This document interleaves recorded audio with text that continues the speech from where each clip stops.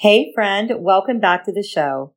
I saw a social media post that stirred my spirit and I decided to talk to you about it today. As Mother's Day approaches, so many estranged moms dread it and wish it were just over. I remember that dread when I was earlier on my estrangement journey, and I want you to know there is a way out of feeling that way. Whether it's Mother's Day or any other day, there are 3 phases and one central concept that will walk you out of misery and into a better place. Let's talk about it. Hey friend, welcome to the Estranged Mom Coach podcast. Are you going through a family estrangement from your adult son or daughter? Do you wonder why your child cut you off, if there's a way to save the relationship, or how you can ever feel happy again? You can only distract yourself and avoid thinking about it for so long, and then it hits you all over again. How can this be happening? I'm Jenny Good. I'm a certified coach trained in mindset neuroscience, family estrangement, and emotional healing. I'm also a mom who's been through adult-child estrangement and reconciliation. I teach Christian estranged moms how to increase their odds of reconciling with their child and how to achieve emotional healing and happiness in the meantime. And we do it from a biblical perspective. So grab your tea, pop in your AirPods, and exhale. Welcome home, Sister Mom. It's going to be okay. Quick disclaimer, I am a certified coach, not a therapist. If you think you're suffering from a mental health disorder, please seek help from a licensed therapist or call 911.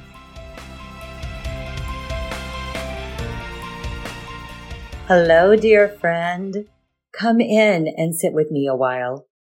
I was on Facebook earlier today, and I saw someone post about how she was already dreading Mother's Day.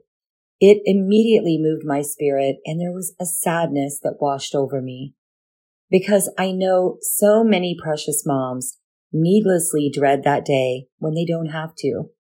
That's why it is so important that we talk about estrangement openly, so that we can share our real feelings and talk about how to process our emotions and find better ways of living through estrangement. I remember dreading Mother's Day. I also recall how the relief came in 3 phases for me, all stemming from one central concept. I'm going to share that central concept and the 3 phases with you today. And wherever you find yourself on that map of those 3 phases, the central thought that makes them all work is going to be the same. Before we get into it, I want to invite you to come closer. If you've been listening to the podcast and feeling drawn to work with me as your estrangement coach, this is your invitation. If you are at a place where you're tired of Facebook groups that just ruminate in misery, this is your invitation. And if you're fed up with the devil selling you lies that makes you feel helpless, guilty, or consumed with sadness, this is your invitation.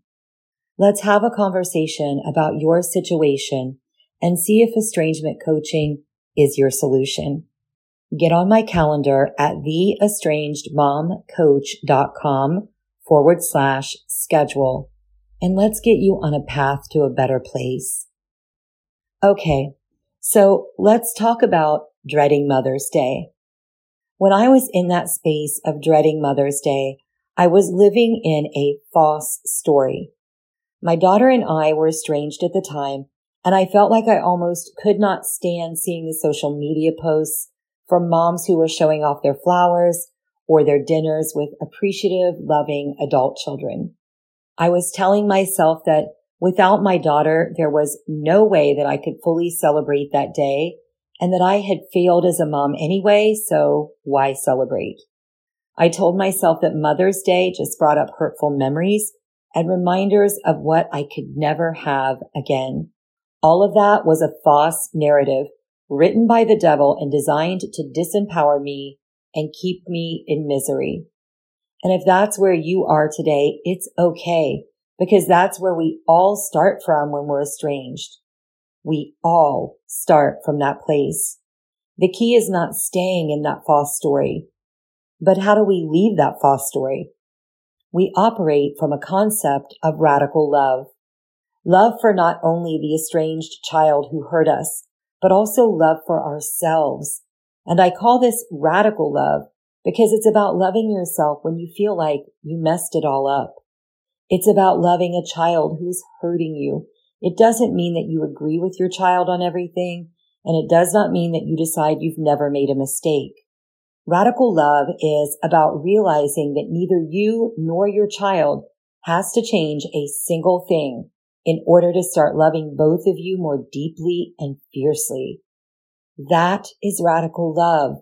Radical love does not imply that you don't want to change or that you don't want the situation to change.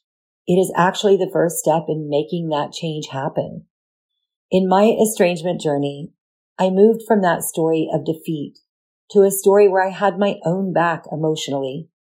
It was a stage of radical love for myself, and it did not happen all at once. It was gradual. I use Instacart a lot for my groceries, and I decided I was going to order myself flowers from Instacart. And I loved them. They weren't overly expensive. They weren't maybe overly fancy to some people, but they brightened up the room and they made me smile, at least a little bit. I loved myself enough that even if I had made big mistakes as a mom, I wanted to give myself flowers for Mother's Day. I didn't need to punish myself by depriving myself of celebrating that I am a mom. I did not need to wait around for my daughter to send me flowers. I can celebrate now. I can have flowers to symbolize that celebration now. And I could give myself what I longed for. I could give it to myself. Was it the same as if my daughter gave them to me? No. And I learned that it did not need to be the same to be good. If you're in a space where your estranged child for sure will not be sending you flowers or giving you a card this Mother's Day, ask yourself, what does love say about this? Would love say, I deserve happiness? Would love tell me to be gentle with myself? Would love tell me to give myself flowers or treat myself to a favorite dinner? Maybe love would tell me to celebrate by watching the sunset with a glass of wine in my journal, writing about a happy memory from my motherhood journey. What is love saying to you right now?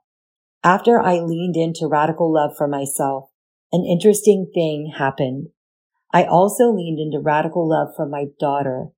I was able to think of her with compassion, imagining how she might feel, even when her words had hurt me, or her silence felt like rejection on top of rejection, like salt in an open wound. Even in that space, I could decide to love her more deeply, not agree with her choices, but love her anyway, and understand that she must have been in pain. Somewhere in that timeline, my daughter and I started working on reconciliation, and it was like 2 steps forward and 3 steps back at the beginning. But we kept working toward a healthier, better relationship, and we're still working on it.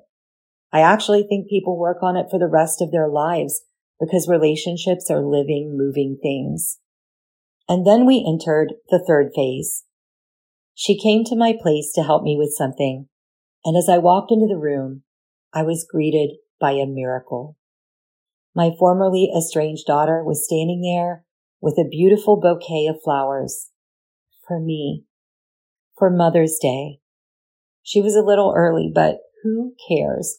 I think the timing was perfect. And as I looked at those flowers, my heart felt like it was overflowing with light-filled water, saturated in pure love.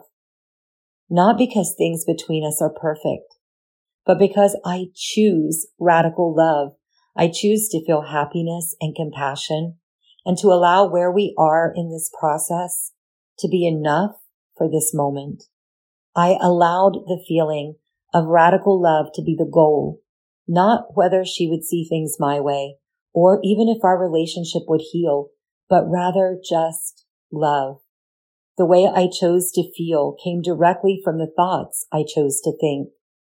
And there is something so healing about realizing that you get to choose your emotions instead of being led around by them. Even if you feel like the pain is so big that you could not possibly choose anything else, I promise you can make a different choice. Feeling better is available to you. Okay, friend, that is what I have for you this time, and I hope it blesses you. Hey, Sister Mom. Thanks for spending time with me. If this podcast inspired you, helped you, or blessed you in some way, I'd love for you to share it with another mom who could be edified by it too. Also, the number one way you can thank me is by leaving a rating and review on Apple Podcasts. This helps more moms like us find and be blessed by the show.